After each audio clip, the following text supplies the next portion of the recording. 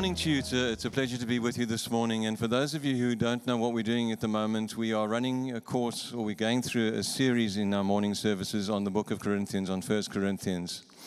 And we're looking at the letter that Paul writes to this church because he has planted this church. This is probably the biggest church that he planted. It grew to be probably the most important of the churches that he planted. In fact, he spent a year and a half when he first planted the church establishing them and teaching them to understand God's way and the apostles' teaching and the Word of God.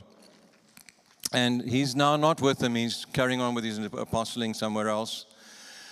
And he gets message that things are not going tremendously well with the church in some ways. In some ways, they look very successful. In fact, my outline this morning, when I labeled it, I called it the dangers of a successful church, because in some ways, to people looking in from the outside, they're doing great.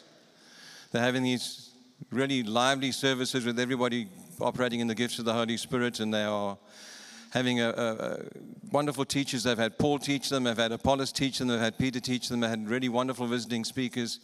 They look like a very successful church, but there is something, or there are some things that are wrong at the center of the church. And Paul writes to the Corinthians to address these issues. And so far we've looked at things like the pettiness and the immaturity of people in having favorite preachers, and this would not follow that. This group follow this bunch, and this group follow this guy, and this group follow that guy. And he talks to them about them being immature and not being ready to be fed properly. Today we're going to look at a group of people that he gets really angry with. And I find it interesting, when you look at the life of Jesus in the New Testament, he puts up with all sorts of things. He puts up with people being brought to him who are caught in adultery, and he treats them with love and with grace. One group of people make Jesus angry, and he speaks in anger to them, and they are the Pharisees and the teachers of the law who should know better. The people who have the access to the teaching and should be leading the church in the right direction, but for their own personal gain are leading them in the wrong direction. He gets angry with them. And this morning we're going to see Paul get angry. He actually gets sarcastic at one point.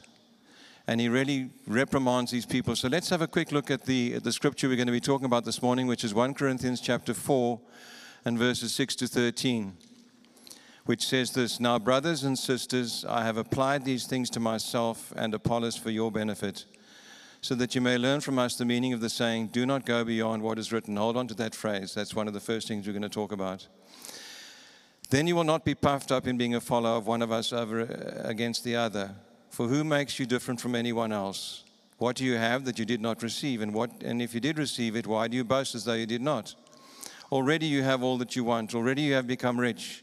You have begun to reign, and without us. How I wish that you had really begun to reign, so we might reign with you. For it seems to me that God has put us apostles on the display at the end of the procession. Like those condemned to die in the arena, we have been made a spectacle in the whole universe, to angels as well as human beings. We are fools for Christ, but you are wise. We are weak, but you are strong. You are honored, but we are dishonored. To this very hour we hunger and thirst and are in rags. We are brutally treated, we are homeless. We work hard with our hands, and when we are cursed, we bless, and when we are persecuted, we endure it. When we are slandered, we answer kindly. We have become scum of the earth, garbage of the world, right up to this moment. And spoke last week about the slaves in the bottom rung of the galleys, where all the muck dropped down to the working at the bottom in the most dangerous place. Paul says to these people, you're arrogant. And you're arrogant for a number of reasons. And he starts off by pointing out the fact that they are going beyond the word. You know, I think we sometimes think that the early church just consisted of apostles telling stories, but someone like Paul and Apollos, we note, taught from the Old Testament. They taught Scripture. Paul's first teaching when he started on his missionary journey was to go into synagogues and say to people, you're expecting a Messiah. The Messiah has come. He's not been recognized. But let me open up to the Old Testament Scriptures and show you that Jesus was the Messiah. And that's how he began to build churches. And in these churches, like the church in Corinth, he's grounded them firmly in Old Testament teaching, as well as the teaching of the apostles and the teachings of Jesus Christ. They should know better, but he says to them that they are going beyond the word. They are not paying enough attention or giving enough credit or respect to the word of God. And it's quite interesting. If you go and look in the first few chapters, there are lots of Old Testament references to this. He shows them the scriptures. So in 1 Corinthians 1 verse 19, he quotes Isaiah 29, which is, therefore once more I will astonish these people with wonder upon wonder. The wisdom of the wise will perish, the intelligence of the intelligent will vanish. He says, From the Old Testament, he says to me, you should have seen this. Don't become puffed up. Don't rely on your earthly wisdom. In 1 Corinthians 2, verse 9, he quotes them in Isaiah 64 and says, since ancient times no one has heard, no ear has perceived, no eye has seen, or seen any God besides you who acts on behalf of those who wait for him. He says, you don't understand the fullness of God. In 1 Corinthians 2, verse 16, he quotes Isaiah 40, who can fathom the Spirit of the Lord or instruct the Lord as his counselor? Whom did the Lord consult to enlighten him? Who taught him the right way? Who was it that taught him knowledge or showed him the path of understanding? He's given them reference to Scripture saying, you may not rely on your own intelligence. Don't rely on your own ability. Be dependent on God. But he says they're going beyond the Word. We've got a group of people who've been so well-grounded, whose church is looking so good on the outside, that they feel that the Word is the beginning. But they have something to add to it. They have their interpretation, their opinion, their experience is as important as the Word to them. And he says, you're going beyond the Word. He reminds them not to be arrogant in that way. And he's really, really deeply concerned because these are the people that are leading the other people. These are people who are saying, follow me. And he doesn't want them following the people. He wants them following the Word of God that the people preach. The second thing that he talks to them, he says they've begun to see themselves as important because of the spiritual gifts that they've received. 1 Corinthians 4 verse 7 says, who makes you different from anyone else? What do you have that you did not receive? And if you did receive it, why do you boast as though you did? He says, you guys are setting yourself as being puffed up because of the gifts of the Holy Spirit and the power of the Holy Spirit that you have received. You think because you prophesy, you think because you pray for healing, you think because you speak in tongues, you think because you perform miracles, that makes you something special. That means you are appropriating honor for what's been given to you by God. And that's one of the challenges that people have in the Church of Christ even today, that when God begins to lift them up and use them, it's very hard to stay humble. It's very hard for people when they see things beginning to happen through them and around them to keep themselves focused on what they're doing for God and stay servants. And I always feel great, not sorrow, but great compassion for young men and women when they begin to become well-known worship leaders. They become Christian rock stars. And people begin to put them up on pedestals. And it's really important for them to stay grounded in the fact that they have a gifting and a calling that God has given them. And that's what makes them special, not their own abilities. Also, it's really important that we remember why we're given the gifts of the Holy Spirit, which we're going to talk about in 1 Corinthians 12, which we'll probably reach in another 10 years or so. But when we get there, we'll read this. It says in 1 Corinthians 12, verse 7, now to each one the manifestation of the Spirit is given for the common good. All these are the works of one and the same Spirit. Paul reminds them that the abilities they have, the supernatural gifts that God has given them, are given for the purpose of helping other people. It's not to put a badge.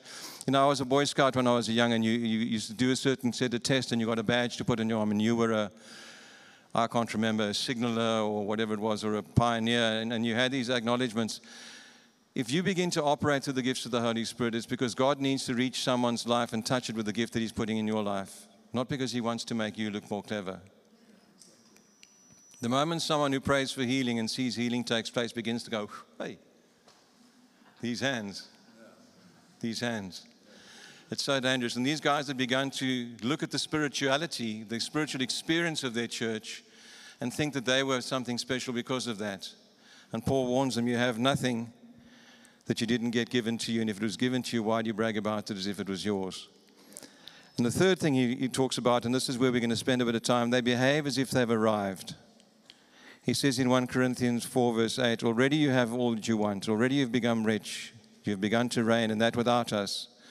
How I wish that you really had begun to reign so that we might also reign with you. These guys had got to the point where they thought they had arrived. What do I mean by that? They were content with where they were at, what they were experiencing. The church was going well. There were lots of people in the church.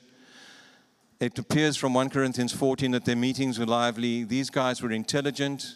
There were philosophers amongst them, and they believed that they had got to where they needed to be.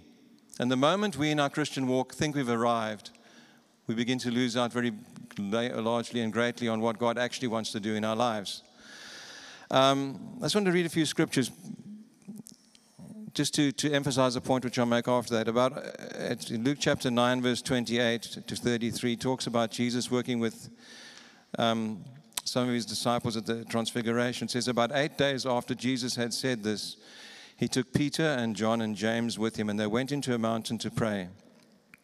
As he was praying, the appearance of his face changed, and his clothes became as bright as a flash of lightning. 2 men, Moses and Elijah, appeared in glorious splendor talking with Jesus, and they spoke about his departure, which was about to bring fulfillment to Jerusalem. And Peter and his companions were very sleepy, but when they became fully awake, they saw the glory and the 2 men standing with him. As the men were leaving Jesus, Peter said, Master, it's good for us to be here. Let us put up 3 shelters, one for you, one for Moses, one for Elijah. And it says he did not know what he was saying. I want to put it into context. These 3 disciples who are important disciples in the group, they're the closest ones to Jesus, go with him to the top of a mountain. And in their presence, Jesus transfigures into his heavenly form. He begins to look like he looks in heaven. He begins to shine in all his glory. And Moses and Elijah appear and talk with him. And they wake up and this is happening around them. And they go, we got to stay here. This is awesome. Peter says, we can't leave this. This is the most incredible experience we've ever had in our lives. We'll build some huts and we'll stay here as long as we can. Let me read another passage to you where Jesus has to deal with this kind of thing himself. At sunset, the people brought Jesus all who had various kinds of sicknesses, and he laid hands on them, healing them.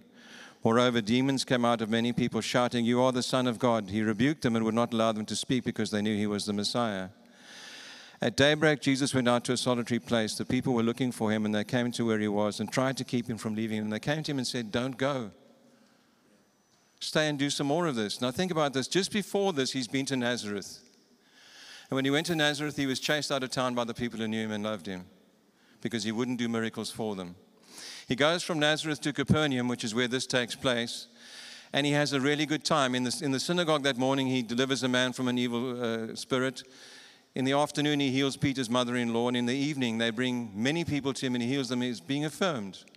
He's had a really bad time. The people who should have loved him in his hometown have chased him away. He's now in Capernaum, and everybody in Capernaum is saying, Yay, Jesus, stay with us. He says, I can't stay. In the same way, they couldn't stay on the Mount of Transfiguration because the presence of the Holy Spirit that we are given now, let me just backtrack a bit. What was happening in the church in Corinth was that they were experiencing the presence of the Holy Spirit. They were speaking in tongues. They were prophesying. There was healing taking place. The church was dynamic and was happening. And for these guys that Paul is speaking to, they decided that was good enough. Jesus, when he's having a good time in one place, says, there's more that I need to do. There's more that I've got to grow. I have a task. My Father, he says to these people when they say stay, he says, no, I need to go and preach in the towns around here. When they're up on the mountain and Peter says, stay here, he doesn't even give an explanation, just says he didn't know what he was saying. Of course he won't stay there. He's got to go to the cross. When I first discovered the presence of the Holy Spirit, I'd grown up, and some of you will know because I've shared my testimony before in the church. I grew up in a conservative church where we were terrified of the Holy Spirit. We greatly respected him, but we didn't talk to him or try and get involved with him because he was the scary one that you couldn't see. To cut a long story short, when we were in our early years of marriage, Sandra and I got involved with some people who led us into an understanding of the Holy Spirit, into the baptism of the Holy Spirit, and we landed up with a happy-clappy, demon-stomping, prophesying, tongue-talking bunch of Christians.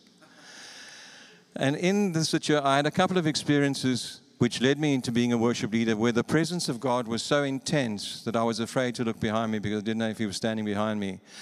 And it was awesome. We'd had this change from being very dedicated and very disciplined, and suddenly it was okay to feel the excitement of God and to experience the emotion of the presence of God.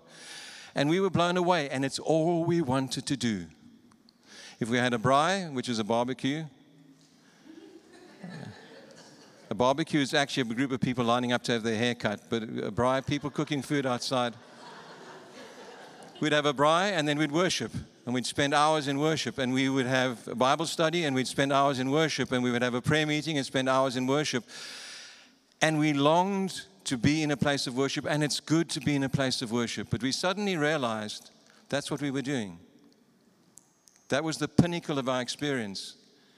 when what God really intends for these times that we spend in His presence is that when we with unveiled face gaze upon Him, we become changed from glory to glory, the Scripture says, to be like Him. And because we become more like Him, we become more effective in serving Him, we become more equipped. We begin to study the Word more. We begin to place ourselves more in a position where God can use us.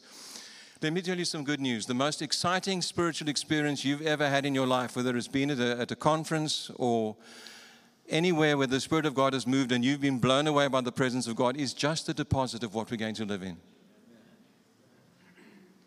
It's not where it's at. We are going to live permanently in the presence of God, looking at Him in the face. The moments of experience we have down here, the times, are to change our hearts and to equip us and to become more like Him so we can be more effective. And these guys, well, we've arrived. We speak in tongues, we prophesy, we heal, we have miracles. Let's just stay here. Let's build some shelters and stay here. And He's chastising them and saying that's not what it's called to be.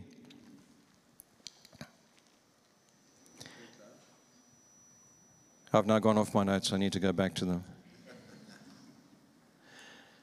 I just wanted to quote 2 Corinthians 5, verse 5, just to underline that. Now, the one who fashioned us for the very purposes of God, for this very purpose is God, who has given us the Spirit as a deposit, guaranteeing what is to come. Don't become trapped in the experience. Experiencing God is wonderful.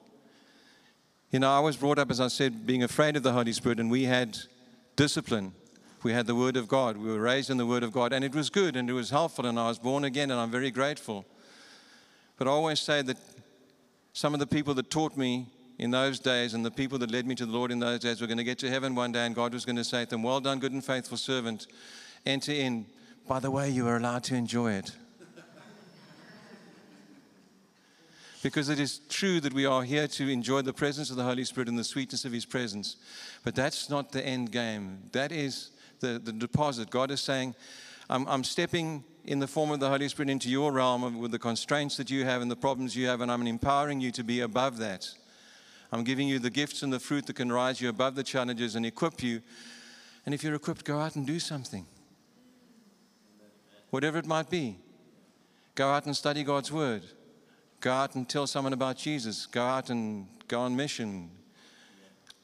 Begin to learn to preach. Do whatever God has called you to do, but do it in the strength and the power of the Holy Spirit who's equipped you.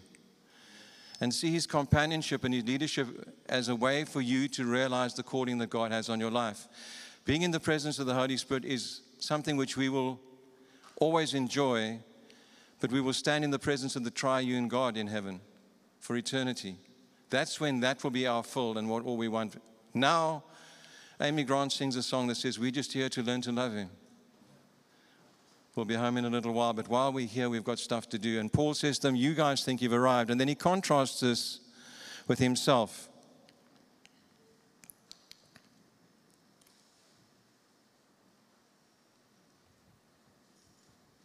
He says, for it seems that God has put us apostles on display at the end of the procession.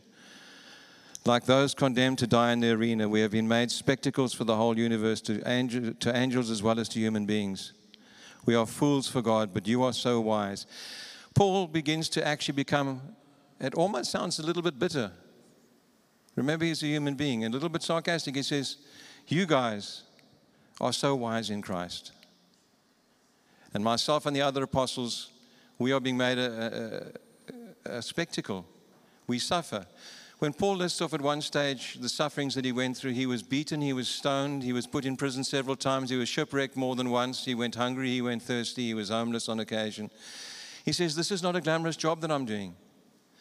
And you guys whose church I planted and I spent 1.5 years with setting you up, have now got to the point where you are beginning to judge me, and spoke about that last week. You're beginning to think that because of the outside affluence that you are showing, because of the outside success that you are showing, that you're in a position to actually begin to override God's word, to override what we are saying, and to establish yourself as judges. He says, what's happening to me in the meantime? Me and the other apostles? Well, we're suffering. We are not spending all of our time rejoicing in the miracles that we perform. We're not spending all of our time rejoicing in the gifts we have. We're out here suffering. And you know, I just thought, as a matter of interest, the Bible doesn't tell us what happened to the apostles. Some of them we hear about for the last time in Acts chapter 2 or Acts chapter 1. Someone like Matthias, who was put in Judas's place. But there are apocryphal writings that give us what people believed at that time happened. And it's interesting that the theme is pretty constant about what happened to the apostles. Have a listen. Tradition tells us that Peter and Paul were both martyred in Rome at about 66 AD during the persecution under Emperor Nero. Paul was beheaded and Peter was crucified. Andrew went to the land of the man-eaters, which is now somewhere in the Soviet Union. Christians there claim him as the first one to bring the gospel to them. He's said to have been crucified. Thomas probably was the most active in the area of Syria. Tradition has him preaching as far east as India, where the ancient Marthoma Christians revere him as their founder. They claim that he died there pierced with the spear of 4 soldiers. I've been to Chennai, I've been to St. Thomas Mount, where they claim he died, and there's a little church there where they have a bone that they claim is his knuckle bone. But the teaching is, it's probably just something from something else, but their teaching is he was here, he went to India, and he died run through with the spears of soldiers. Philip had a powerful ministry in Carthage in North Africa and Asia Minor, where he converted the wife of a Roman proconsul. In retaliation, the proconsul had him arrested and cruelly put to death. Matthew was a tax collector. They think he was stabbed to death in Ethiopia. Bartholomew died as a martyr somewhere in southern Arabia. And James, the son of Alphaeus, was reportedly stoned and then clubbed to death. This doesn't sound very glamorous. Be an apostle. Good pension scheme, ugly death. It's not glamorous. And they were living, Paul says at one stage, we do not want you to be uninformed. This is from 2 Corinthians, brothers and sisters, about the troubles we experienced in the provinces of Asia. We were under great pressure, far beyond our ability to endure. Paul says, I couldn't bear it anymore, so that we despaired of life itself. Indeed, we felt we had received a sentence of death. This is the powerful apostle Paul, the man of faith. He says, I felt like I was dying. But this happened that we might not rely on ourselves, but on God who raises the dead. He has delivered us from such a deadly peril, and he will deliver us again. On him we have set our hope, that he will continue to deliver us as you help us by your prayers. He says, I'm suffering, and I expect I will continue to suffer. I had to rely solely on the power of God to sustain me and to bring me through, and I expect I'll still have to do that when I go forward. But you've arrived. You're having great services. You have intelligent people speaking to you. You have philosophers. You speak in tongues. You prophesy. Your services are full of this. He's actually really ripping them off. He's rebuking them quite strongly. He's saying to them, this is not acceptable. Why? Well, guys, when we think we've arrived, we don't go any further and we don't look out for what's coming up ahead. I'm going to say something to you that I normally say to groups of students. When I teach a class in RS, I'll often say to them, I don't know what's in front of me. You know, one day a teacher taught a class with Winston Churchill and didn't know who he was going to become. Teachers in Pretoria, in a place called Pretoria Boys High School, taught a guy called Elon Musk, who apparently didn't fit in really well at the school and wasn't very happy. They didn't know what he was going to become. All of the people that have made established presences in the world that have great reputation started off as ordinary people sitting in gatherings of people. And I don't know what you guys are going to do in the world. Some of you are very young, some of you are older. But I don't know what the potential is that God has got planned for you. I know this, He has a plan. God doesn't waste assets, ever. He has a purpose and a plan for you to serve the kingdom of God. I don't know what it might be. It might be knocking on the door of your next door neighbor and taking them a dessert and telling them that you care about them and Jesus loves them. It might be that some of the younger people here are going to do things that are astounding that we don't know about. But God has got a plan. And if you get to the point where you say, I'm arrived, I've done everything I need to do, you cut that plan off at the beginning. You never fulfill it. And I wonder how many people are camping just below the summit of what God has got for them. And like Peter, they've said, this is fantastic, this is amazing, let's build a camp here and I will stay here. It feels safe, it feels familiar. I don't care who you are, God's still got something planned for you. I don't care how old you are. I don't care if you're in the golden years.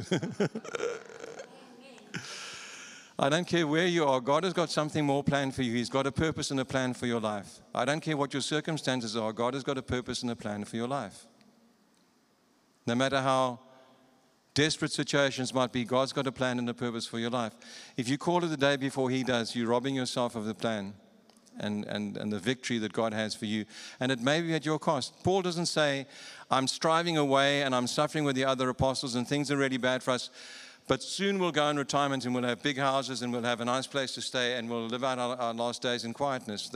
Pretty much all of them died violent deaths, while they were still considered a threat by those who stood against the kingdom of God. Don't stop. Don't pull back. So let's just recap. He said to them, be careful you don't go beyond the word.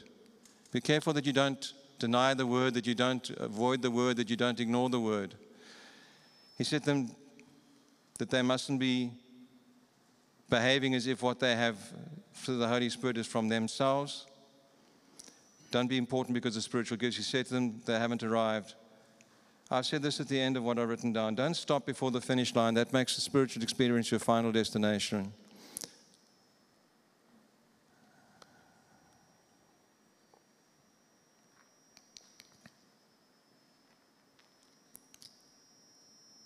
I wanted to refer you to Psalm 127 and verse 1.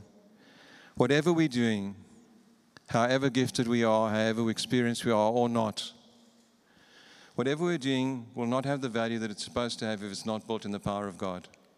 And it's said quite simply in Psalm 127 verse 1, unless the Lord builds the house, the builders labor in vain. Unless the Lord watches over the city, the guards who stand watch in vain. And there's the challenge for us. What are you building for the future and how are you building it? Are you building a shelter to stay where you are? Or are you building a road to go forward? And if you're doing that, are you doing that in the strength of your own teaching and learning and experience and desire? Or are you doing it in the strength of the Lord? Because unless you build in Him, it's not going to be effective. And the challenge is for the church. I would say when I started this, I called it the dangers of a successful church. I think we're quite a successful church here at Forest Town. We have a nice bunch of people. We've got a nice building. We've got great worship teams. We've got wonderful people. We need to be careful as a group corporately that we don't take that for granted and fall into any of these traps. And I want to say to you, I'm reassured because I spend quite a lot of time with Ant and Helen, and I know that they're aware of this and they watch out for this. But what about us individually? Where are we at in terms of these challenges? I just want to challenge you to think about the fact that there is that plan and purpose laid out for you. There is that course that you can walk, that only you can walk. There are people to reach that only you will be able to reach. And God has got a plan for that to happen if you decide to let Him do it. Don't camp just below the summit. Don't stop before you reach. Let's pray together.